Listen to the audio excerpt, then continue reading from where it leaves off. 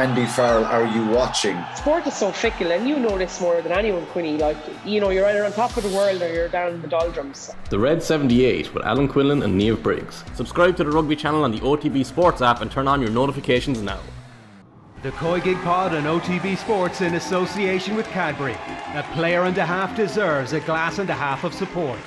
Everyone ran their socks off tonight and they left everything out there. We're very proud of the team's performance. Let the shackles off Katie a bit so that she can go and play her game. We're going to go out there to beat them. We're going to try and beat them. Hello there and welcome to the latest episode of the COYGIG Pod, your go-to podcast for all the latest happenings in the Women's Super League, Irish football and everything in between. I'm Kathleen McNamee and joining me as always is Karen Duggan. Karen, how are you? Very good. We've made it through January unscathed.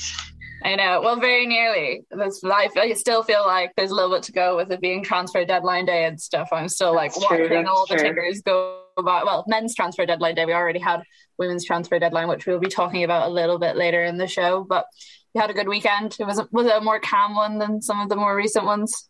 It was. I think pre-season is putting schmuck on me now, putting a bit of manners on me. So that's probably for the best.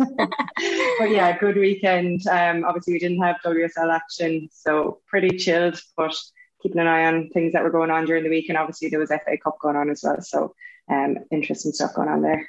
Yeah, whenever I see it as a WSL weekend, I always say it's going to be a little bit quieter, and then it just ends up being busier than I ever thought it would be. But we survived, which is the main thing.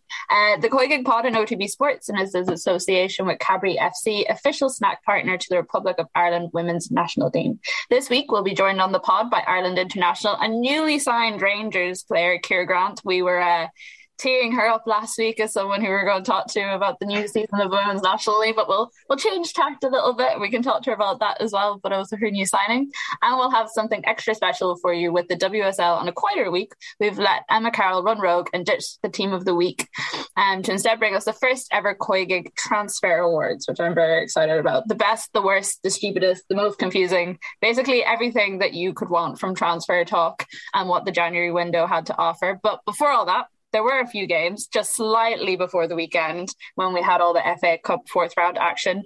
And those were two rescheduled WSL fixtures. So we had Chelsea versus West Ham and Arsenal versus Brighton. So we'll start with the Chelsea game. Kind of what you would expect, a bit more normal service for Chelsea. Yeah, I think that they were dominant. Now, West Ham made them work pretty hard for their goals. But they did have a lot of possession and were pressing really, really hard the whole time. They had a lot of chances, flash few past the post and things like that. But they came good and their stars were there again. I thought Cuthbert was exceptional again. She would have been on Team of the Week had we had one.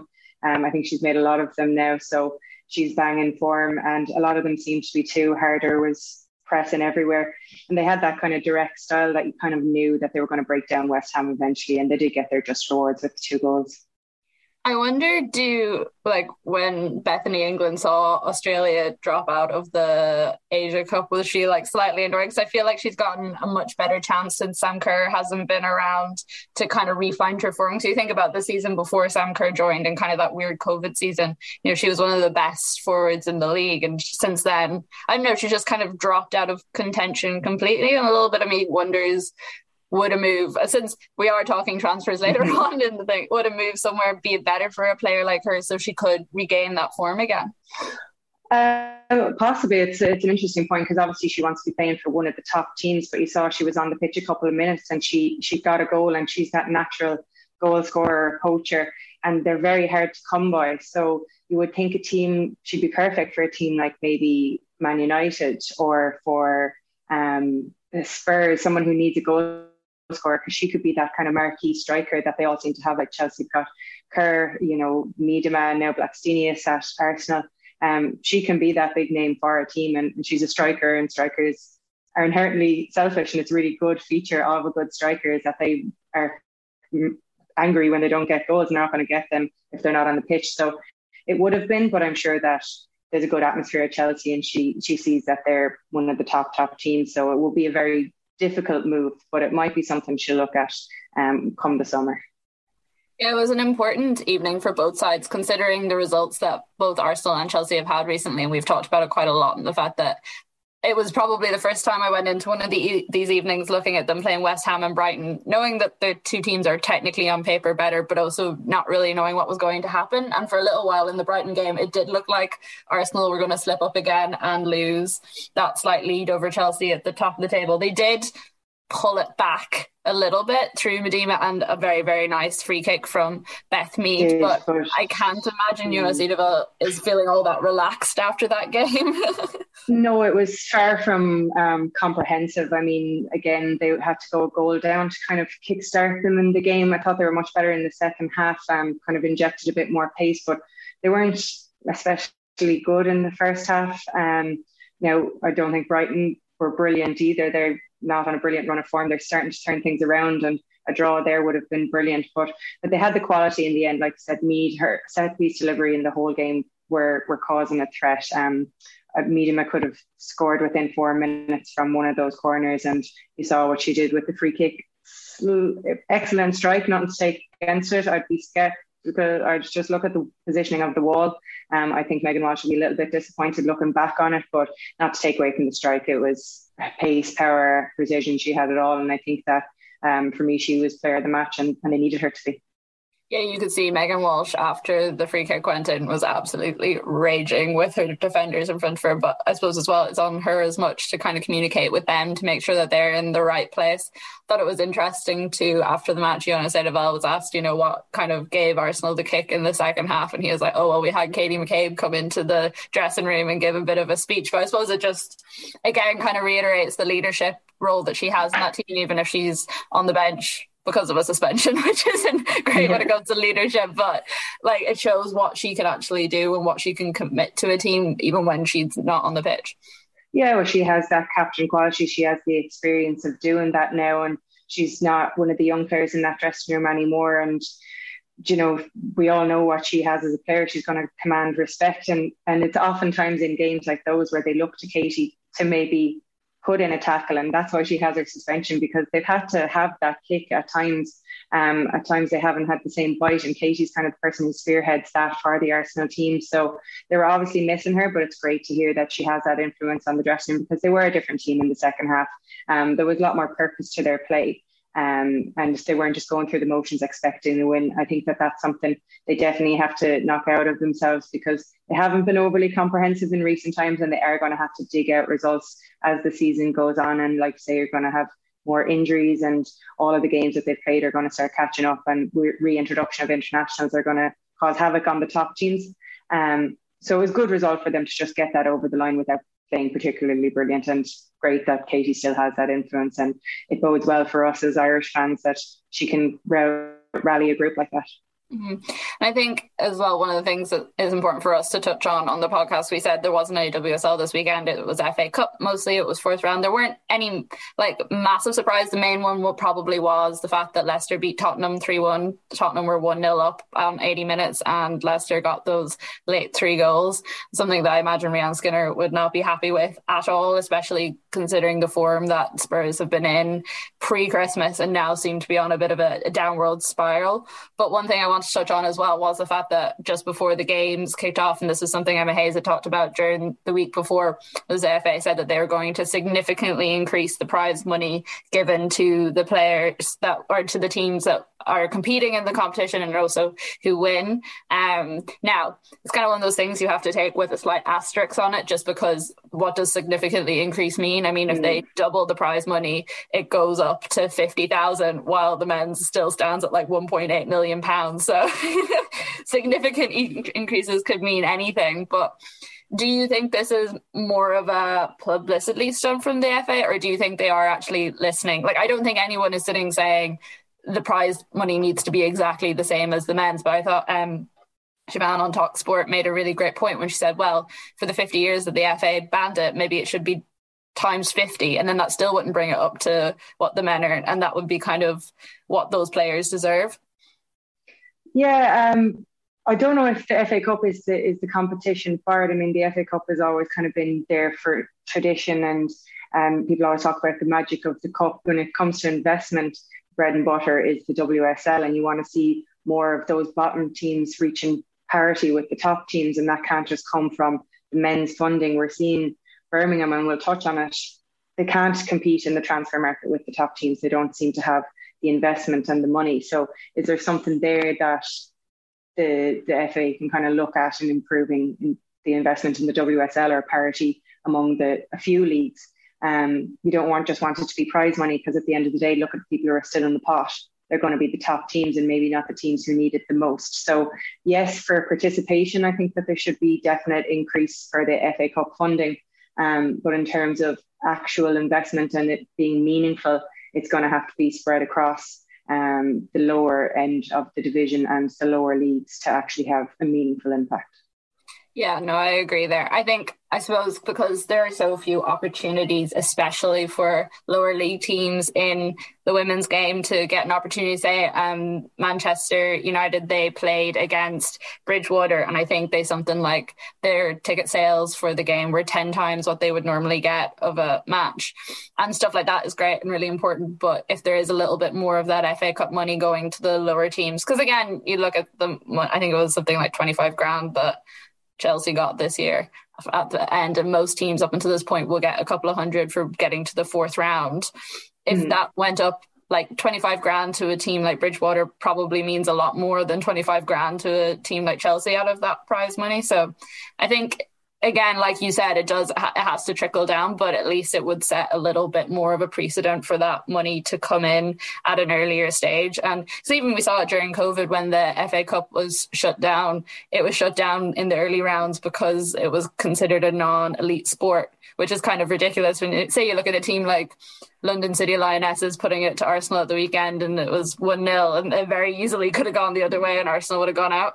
Again, maybe I'm falling into the magic of the cup, Yeah. Anyone can do a run at it. But and you get it less so, I think, a lot of the time, actually, in the women's game, that like these smaller teams do a run like maybe we see in the men's side. But I thought it was interesting. That's a good point. Yeah, I think that, yes, the money being pumped into it should certainly be increased 10, 50-fold, maybe, like Siobhan said. But I do think that it should start at the lower rounds, because that's where it would be most meaningful. It would be the same, like if you gave 25 grand to a women's national league team here, it would nearly fund them for the full season, and probably similar to Bridgewater and teams like that. And that's going to just improve players not having to pay to play, and it's just going to make it a more professional setup all around. And these teams feed up into the WSL, so it's important not to forget about them. But yeah, definitely increasing the money is excellent. Just the divvying out of that is what needs to be looked at.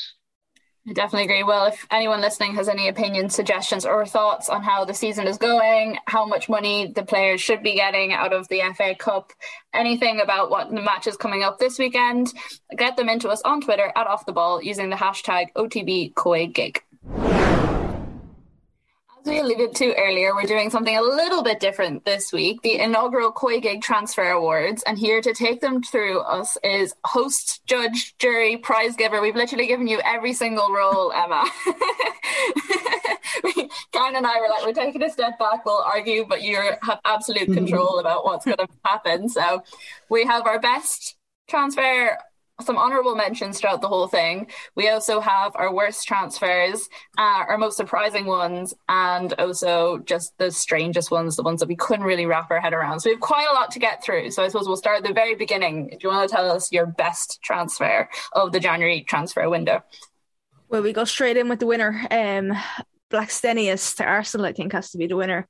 It's a really exciting signing, and I think whether it's as a replacement, and I'm hoping it's not as a replacement, but if it is, it's a brilliant signing, and hopefully get her bedded in nice and early as well before the new seasons roll around, while you still have Miedema there. But if it's a pairing option, then I think that could just be electric. If Miedema is playing just off her, you can just, like Beth Mead on the other side. It could be just like Arsenal could be very exciting to watch up front next season. So yeah, she's the winner for me.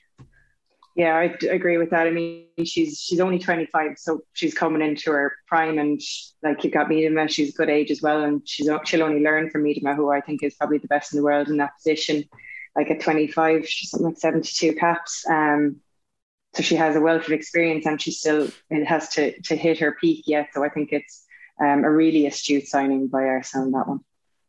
I agree. And I think what I noticed with whenever she was playing in that game with Man City, and it was just before the Tobin Heath goal, and it was like her and Beth Mead in the box kind of grappling for the ball, fighting for it. And what I loved was kind of the physicality of it, because I think sometimes that's something that maybe not so much in the midfield, but especially in attack and defence, that Arsenal lose out on sometimes.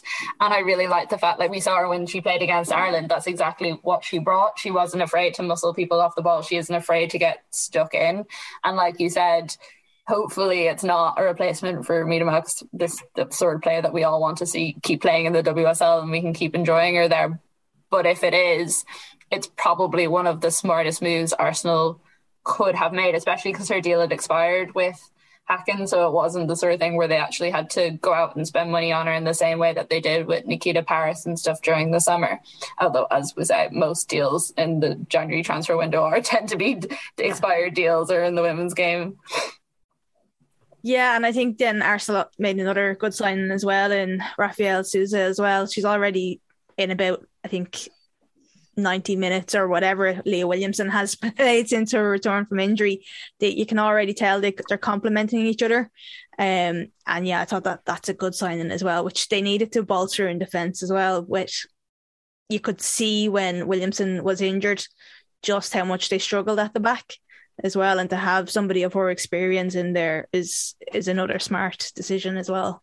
Yeah, Williamson she's the person who starts all of the attacks, so she's so technically good on the ball. So to have another player like that in the Arsenal defence who you feel confident getting it off the keeper and setting up those attacks, that will make life a lot easier on midfield. The likes of Little not drop back as much, and they could be another good pairing. So yeah, an astute window by Arsenal all around.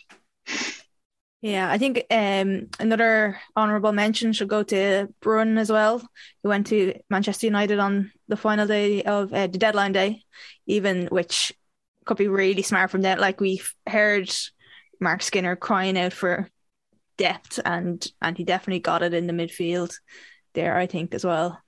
I also just love the story of how this one came about. I think I was talking to you guys about it on the day, but the fact that I follow her agents on Instagram and like a couple of other social media platforms, and it seems to be literally they just did a bit of a wild thing the night before they got this transfer in, 13 minutes before the deadline. I think her agent reached out, and then the next morning they just flew her into Manchester, made the deal happen in a day. And I think it's one of those fun stories, and I don't think you get an awful lot of that in the women's game, because there isn't a lot of, you see, say today with the transfer window, Aubameyang flying into Barcelona and then saying, oh, I was just on a family holiday. You don't really get too many women's players flying around in jets and stuff to cover transfer deals, and I think it shows how things are progressing and how the game in general is progressing. But I totally agree, like, very, very smart signing from Manchester United. Not one that anyone really saw coming. Like, there was rumours that she was leaving, but there was no rumours really attaching her to United. And I wonder, because I know I heard that like several striker positions for them like fell through, in particular during the transfer window. Even Blackstenius was one of the players that United were targeting. Will they look at that transfer window on that final day and United fans especially, and say after all those failed deals they actually didn't do too badly out of it? I mean, signing a player from Lyon, it's how much more could you want? Yeah, it's brilliant. And I think as well, another team that kind of probably doesn't get much of a mention is Aston Villa as well. I think Arsenal probably maybe won the window, if you want to put it that way, but I think Villa done some smart and clever business as well, bringing in some experience with like Jill Scott on loan, Rachel Crosby as well, and then getting Anna Patton on loan as well. She's like, I think, a real talent and one for the future as well. I was kind of surprised to see her go from Arsenal, but when you think about this, bringing in Souza and getting Williamson back from injury as well, maybe they were just thinking about how do we get her game time and get her more experience, and I think it's brilliant for Villa, really. Yeah, she's young, so she has room for development, and that's only going to happen with game time, and she'll have plenty of defending to do with Aston Villa. I think that, like you said, they were really good signings to bolster them up, because Villa will just keep an eye out on Leicester and Birmingham. They don't want to get dragged into that battle. They want to start establishing themselves maybe as a mid-table team. So in bolstering their squad, it gives them the opportunity to do that. So yeah, I think, again, like you say, they were second place in terms of the transfers.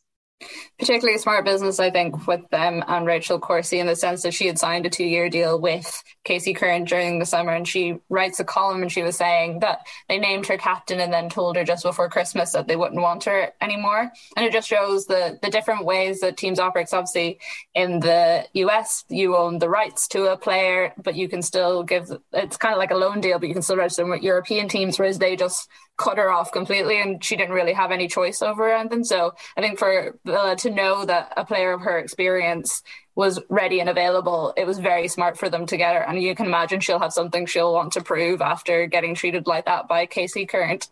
Yeah, I think so. Yeah. And then one just outside of the WSL as well is Lindsay Horan or Horan, as they call it in NWSL commentary, to Lyon. Anytime I've seen highlights of NWSL matches or seen the US play, she just looks really exciting. And I think she's going to be the one to replace all the stalwarts, if you like, up front as well for the US. And just I put her in there because we'll hopefully get to see her play some Champions League and we'll get to see a bit more of her as well.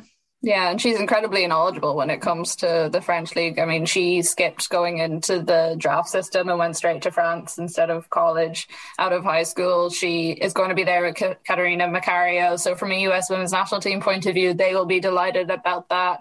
It's kind of part of a whole new system the US seem to be running, where they do a bit more. They actually let players leave and go to different markets outside of the US, preferring to have kept them quite close, especially I suppose for like training purposes in previous years. So it's good to see that like they are letting more players come over to Europe, because obviously it's a lot easier to watch them when they're playing in the Champions League than staying up to watch highlights of the NWSL at 2-3 o'clock in the morning, which I've done many a time.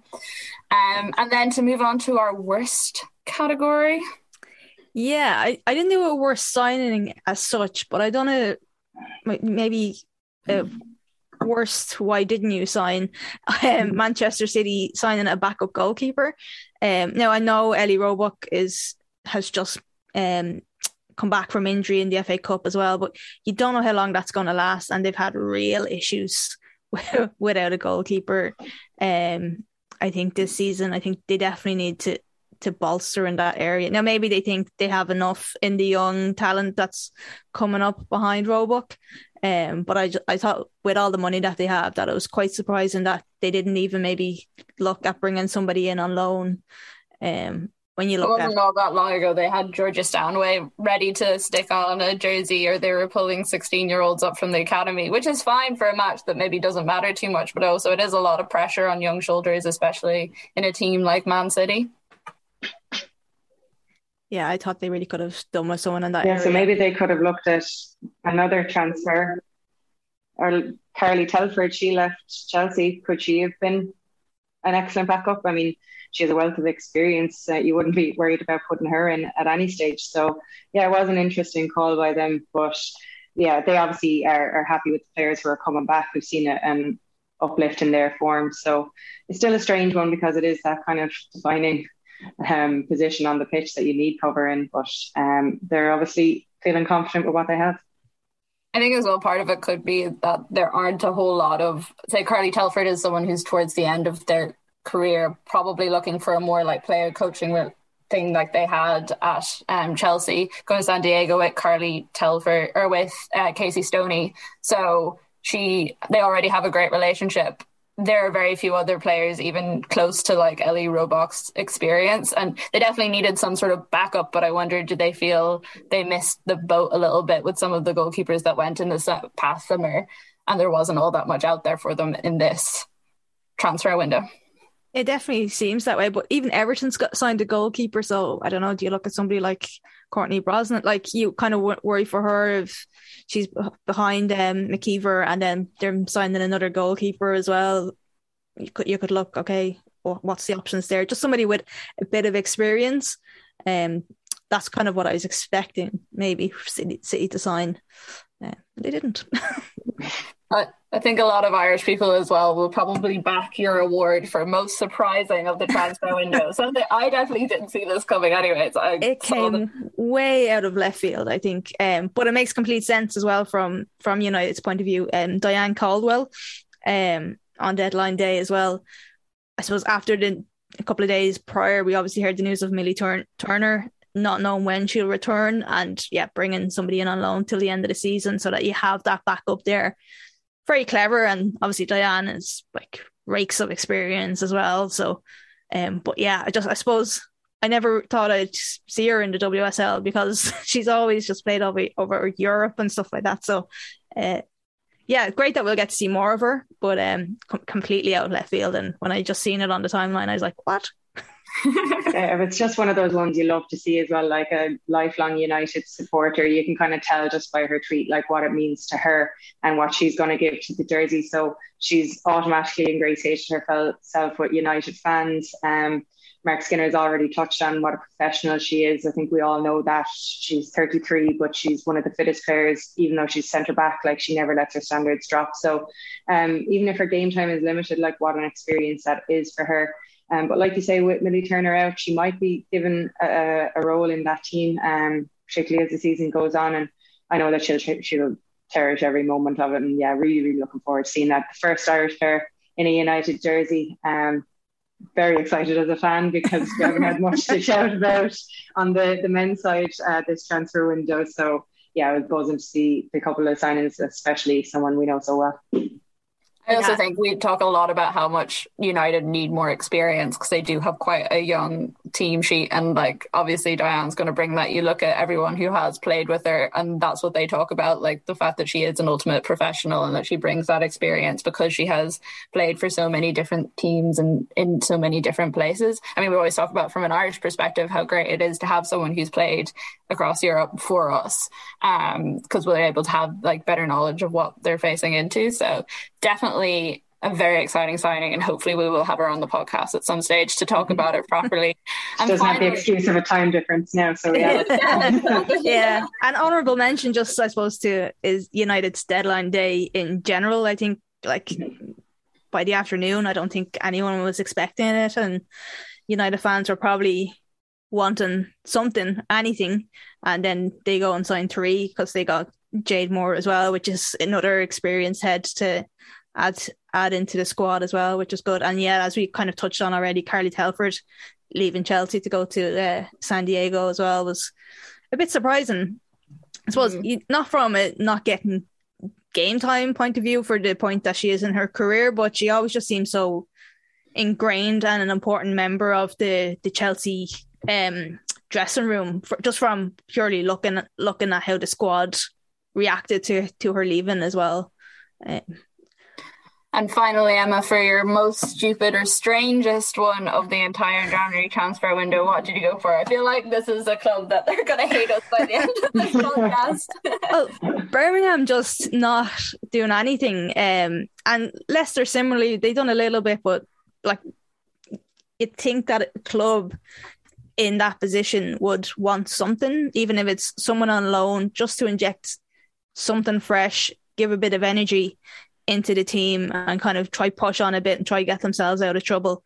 But they just don't seem to have the backing. And yes, that's why I've got it in as most stupid, strangest decision not to do anything at all. I think we direct that at the higher ups in the club as opposed to the management. I mean, to me, that's just a clear sign of not having the backing. Like you say, someone on loan, someone who scored a few goals from WSL2, even looking maybe at the Irish League, could they have bolstered from there?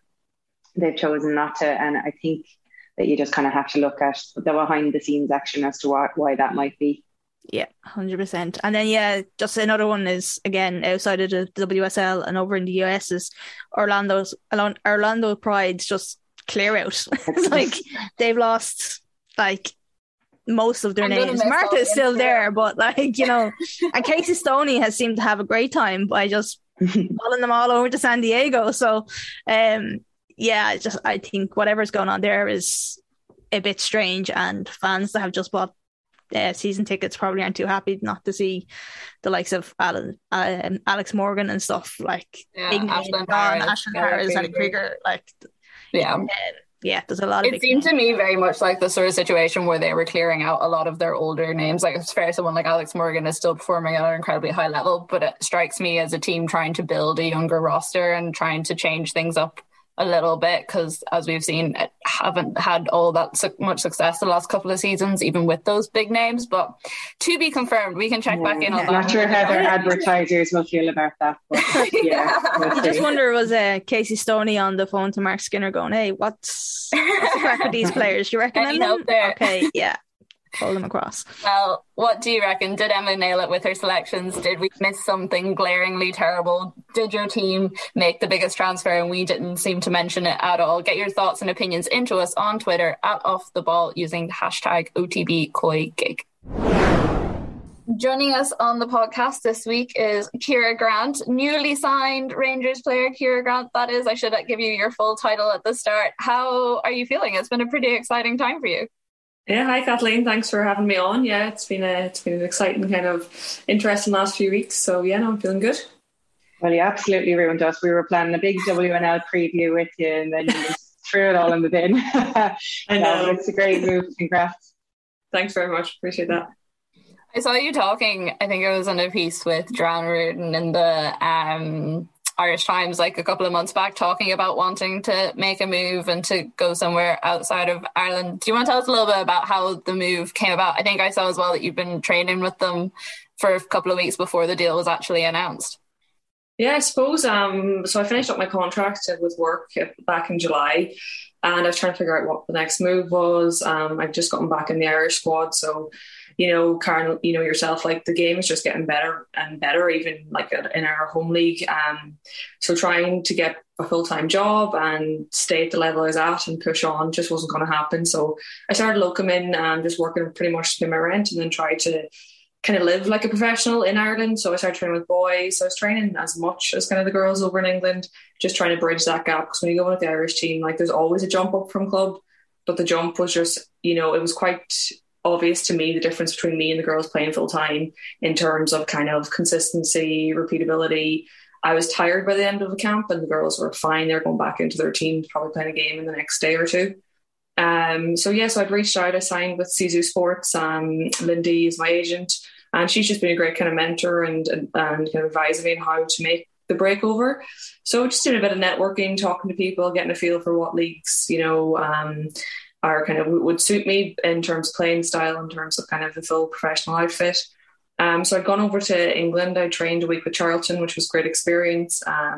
But just mid-season, I think in the women's game, there's just not much finance out there to sign players midway. And the cost of living in London is extortionate as well. I can agree with that. As I sit in my very cold London apartment. Yeah, it's crazy. And I used to think Dublin was a big city, but my goodness, London is huge. And then, I just got in touch with Malachy, kind of via my agent and just myself, and just kind of explained my situation and that I was eager to try and push on. And so he was very enthusiastic from the get-go and had me in training kind of about 3 days after a conversation. And we kind of spoke about it, and obviously I'm in the off season. It had been hard to get a good bit of kind of team training done over the Christmas break because of COVID. I was meant to train my brother's team, but they were kind of shut down about 10 days before Christmas with COVID. So he wanted me in for kind of a week or two, really to get a feel of kind of who I was as a person, as a player. And to be honest, the facilities and everyone in Rangers, it was just top class, from the staff to the players to the training levels. It's ticking all of the boxes for me personally to try and make, try and improve my game. So I, just kind of spoke to a few other people, kept the head down and just worked hard for the last few weeks. And then last Thursday week ago, so the manager spoke to me and said he was quite eager to sign me. And then we just had to wait for international clearance and stuff. So kind of threw you under the bus a little bit, but I also didn't really know how to say. I'll forgive you this one time. But yeah, I think just with everyone in the league, for me, it's kind of a personal journey for myself. Like I've absolutely loved the last 2 years with Shelburne. But I know if I want to get better as a player, I just have to be training in, a kind of a more elite professional environment day in, day out. because even though the game is getting better each year here, it's just, it's still a little bit behind other countries. Yeah, I think one of the key things you touched on there is you weren't getting the chance to recover as an athlete. Like, as good as the training sessions are maybe in the Women's National League, when you're working 8-9 hour days, you're not getting the outside of football life to act like a professional footballer, because you have your own profession. And I think that's a big gap, because like you say, there's so many good people in this country, the training has improved loads, but until you have the structures in place that allow people to actually be professional 24/7, we're not quite going to reach those standards. So it's good to have people like you calling that out, because obviously it's another massive loss for the league. And we've kind of seen it with Peamount and Shelburne over the last year, that the names that we've lost are big. It'll probably be good in terms of spreading out the talent within the Women's National League, but in terms of the development of the league, it'll leave something, somewhat of a gap. So as much as we hate losing you, it is hopefully the kick that we need to start looking at semi-professional in this country. Yeah, absolutely. I think even you touched on the recovery there, like, you know yourself, Karen, you're working a full-time job and training to the best of your ability, but like to have any kind of, reaction to the training or, recovery is what you need. And, you train really hard and 3 times a week, and then you're awake probably 7 hours later into working, 9 to 5, probably a little bit extra, and then back maybe last night a gym session, going to the pitch, and you're kind of like, it's almost like the contact hours are quite similar. But yeah, there's just no time for rest and recovery. And for me, sleep is a big thing. Like, I think it's just the biggest kind of training benefit one can have. And when you're working a full-time job, you just can't do that. Because like even last year, I was trying to obviously work, like to pay my rent and to try and work around training, which was nice. But it was also working 12-hour shifts on your feet for 12 hours and then bombing it straight to training. And I think after a few weeks of doing that, I was just like, this is high risk for injuries. And, getting a little bit older too. So everything just needs that little bit extra care every day. You have that experience behind you now. Sorry, Kathleen, just when you have the experience behind you now, you have your degree, you've work experience, and you obviously know that the longevity in a career isn't massive, particularly when you're working full time. So to make this step at 28, some people might see it as a big move, but it's just kind of a reprioritization of things you were doing anyway. Absolutely. And I suppose some people are like, oh, you're taking a lot of risk. I'm taking quite calculated risk. Like, as you said, I do have a very good benefit of my degree, and we'll always do work there. But for me, it's 28-year-old making the move, because like yourself, we've been balancing everything our whole lives. I have this opportunity, that I kind of work towards and want to push on from. The game has changed in the last 6 years, so I'm kind of adapting to that as well. And, you've mentioned a lot of the names that have left the league, and they're new opportunities because of the growth of women's sport and women's football, in kind of global at the moment, but, predominantly in England and Scotland.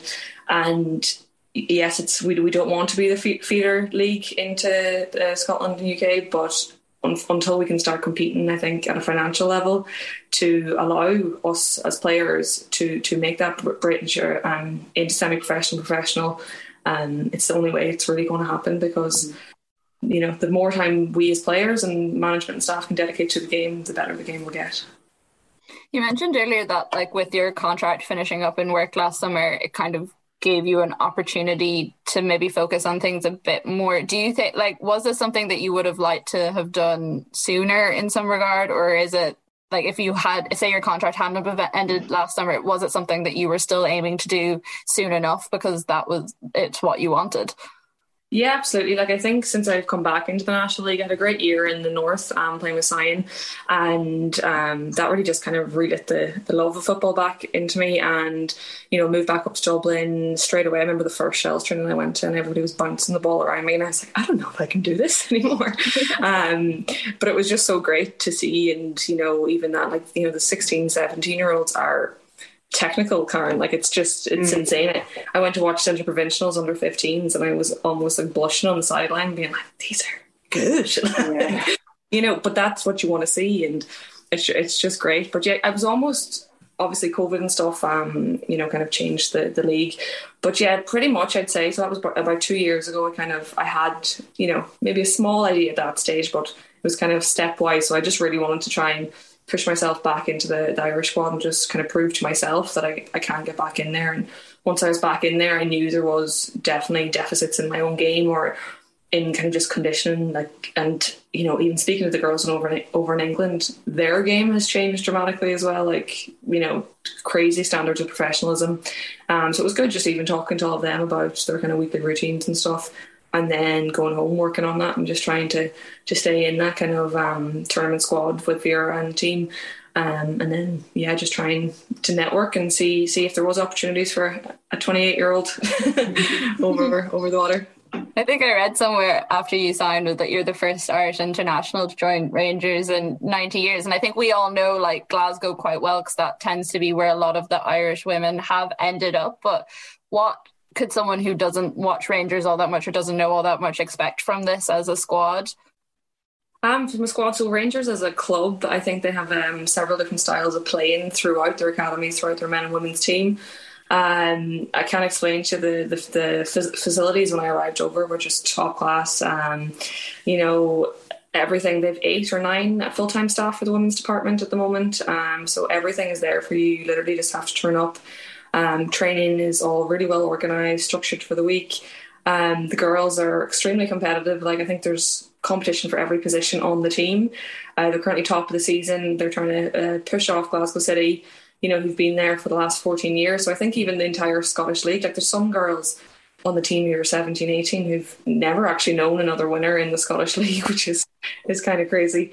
But no, I just think a lot of hard work and, quite a lot of kind of technical, skillful attacking players in the team as well. So from the games I've seen so far, it's quite exciting to be. Yeah, that's a big game coming up next weekend. So the top of the table clash. You do have to play each other 3 times, but I think baptism of fire maybe. We coming into it. I don't know if you'll be reaching out to the other Irish girls this week. You might wait another couple of weeks for that. Yeah, I think we'll just see what happens over the next week or two. No, I was hoping we were meant to play Aberdeen yesterday, but I think the storm was quite bad up there. So it was called off just for everyone's safety. So it would have been a nice game to kind of to play in. So we'll just see what happens during the week and at the weekend. But no, I'm looking forward. This is once again where we planned it entirely wrong, in that we could have just had a round table with all the Scottish girls all the Irish girls that are playing up in Scotland and got the rivalry really going. Yeah, because I had a few texts from some of them, even the girls in the Celtic team too, just with some eye emojis. So I know, it's it'll be. You mentioned it is 90 years or something since an Irish international played, and when you weren't playing the Women's National League, it wasn't like you weren't doing anything. You were away playing Gaelic football up with Donegal. Do you think you'll be teaching the girls at Rangers that, or will you wait a few months before you start introducing that to tournaments? I think a few months maybe. They are Gaelic dancing and stuff, so the Scots and the Irish have a lot of things in common. But no, I don't think that Gaelic is alien to them. Well, with someone of your skill around in general, I'm sure you won't be alone helping them pick it up a little bit. When you go in and you see the sort of facilities that you've access to at Rangers, is there a tiny part of you that ever feels annoyed is maybe the wrong word, but just a bit reminiscent of the fact that, I could have had this from a much earlier stage if things had just been a little bit better set up here? We talk so much on this podcast with people about even how much more it would help if we had semi-pro status, never mind even close to professional. Is there any part of you that kind of looks at the facilities and wishes that this had all happened a lot sooner?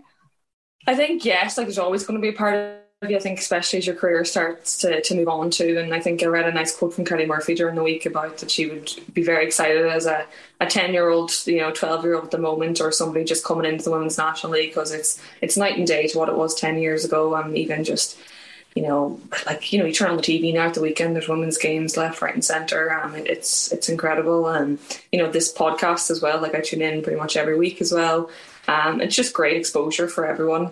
I think there's you've heard Karen getting laughed at every single week by various members of the Irish setup.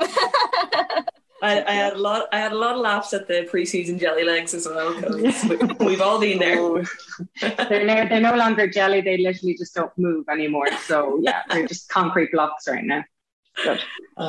You see these facilities and you can imagine different life if you had that from a younger age. But I think with everything, even in the last, say, year, 2 years where things have been making small steps, I think all women in sport and in general just have to say thank you, but don't be overly thankful. Say thank you and then ask for the next thing. I think we just have to keep pushing the whole time and demand standards. Like, I turned up to Shelburne training 2 years ago, all, excited. First day out in the AUL, lots of memories there, as Karen would know from underage. Freezing. Triggers me.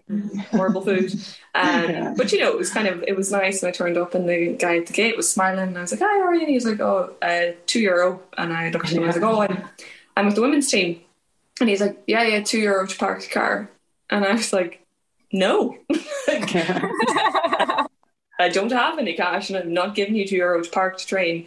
And then I arrived and, kind of went from like way up here to being knocked back to women's sport reality.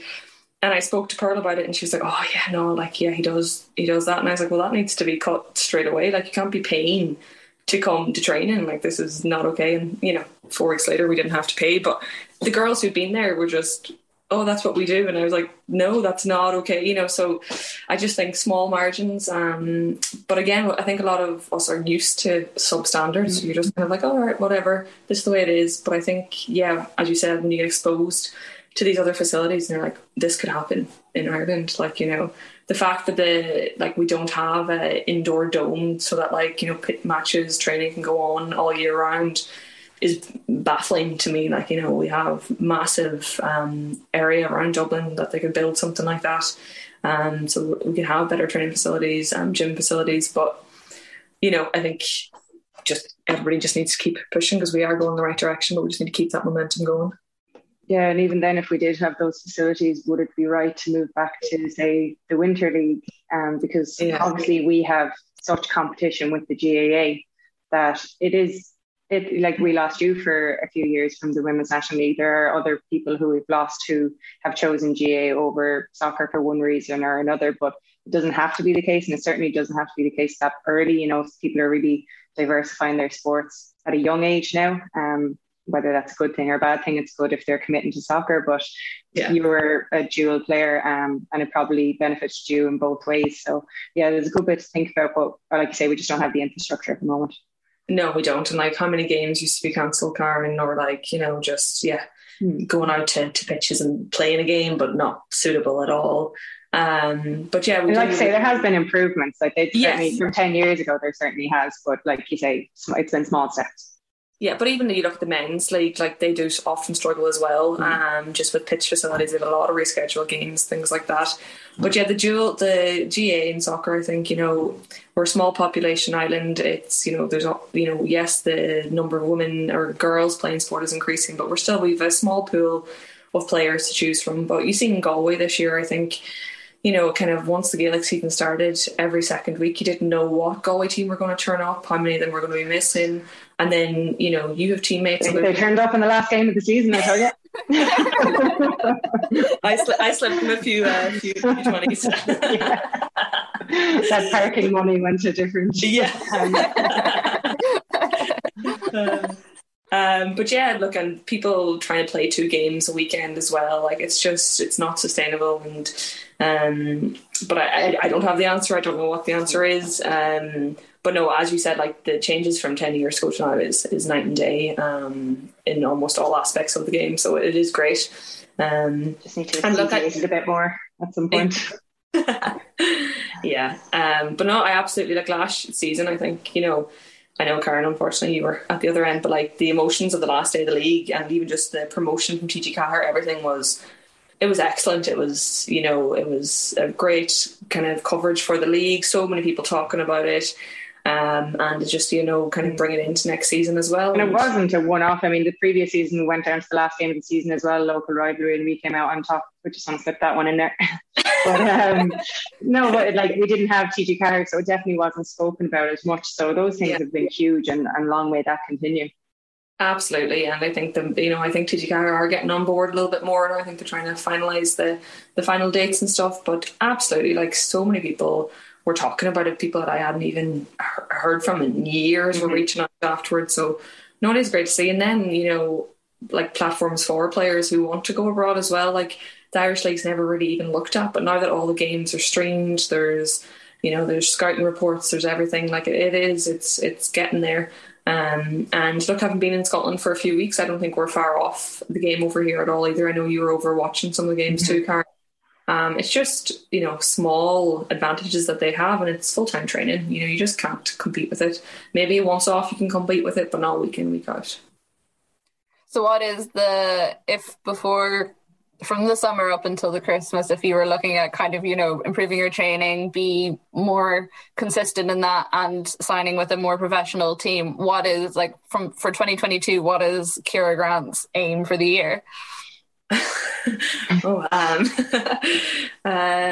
the aim for the last few weeks has just been try and get get pen to paper and play full-time football. So really now it's just head down and enjoy the experience as well, enjoy kind of the off time as well, because I think we all live such busy lives too, so it's gonna be nice to have a little bit of time to myself in the evenings and try to figure out what I like to do again. Yeah, we're very much looking forward to following your journey, especially the derbies that are coming up soon. Yes. Thank you so much for joining us on the podcast. That's it for this week's COYGIG Pod on OTB Sports in association with Cadbury FC, official snack partner to the Republic of Ireland women's national team. We'll of course be back in your podcast feeds again next Tuesday, and who knows, we might actually have a team of the week that is a full slate of matches next week. Thanks for listening and chat soon. The COYGIG Pod on OTB Sports in association with Cadbury. A player and a half deserves a glass and a half of support.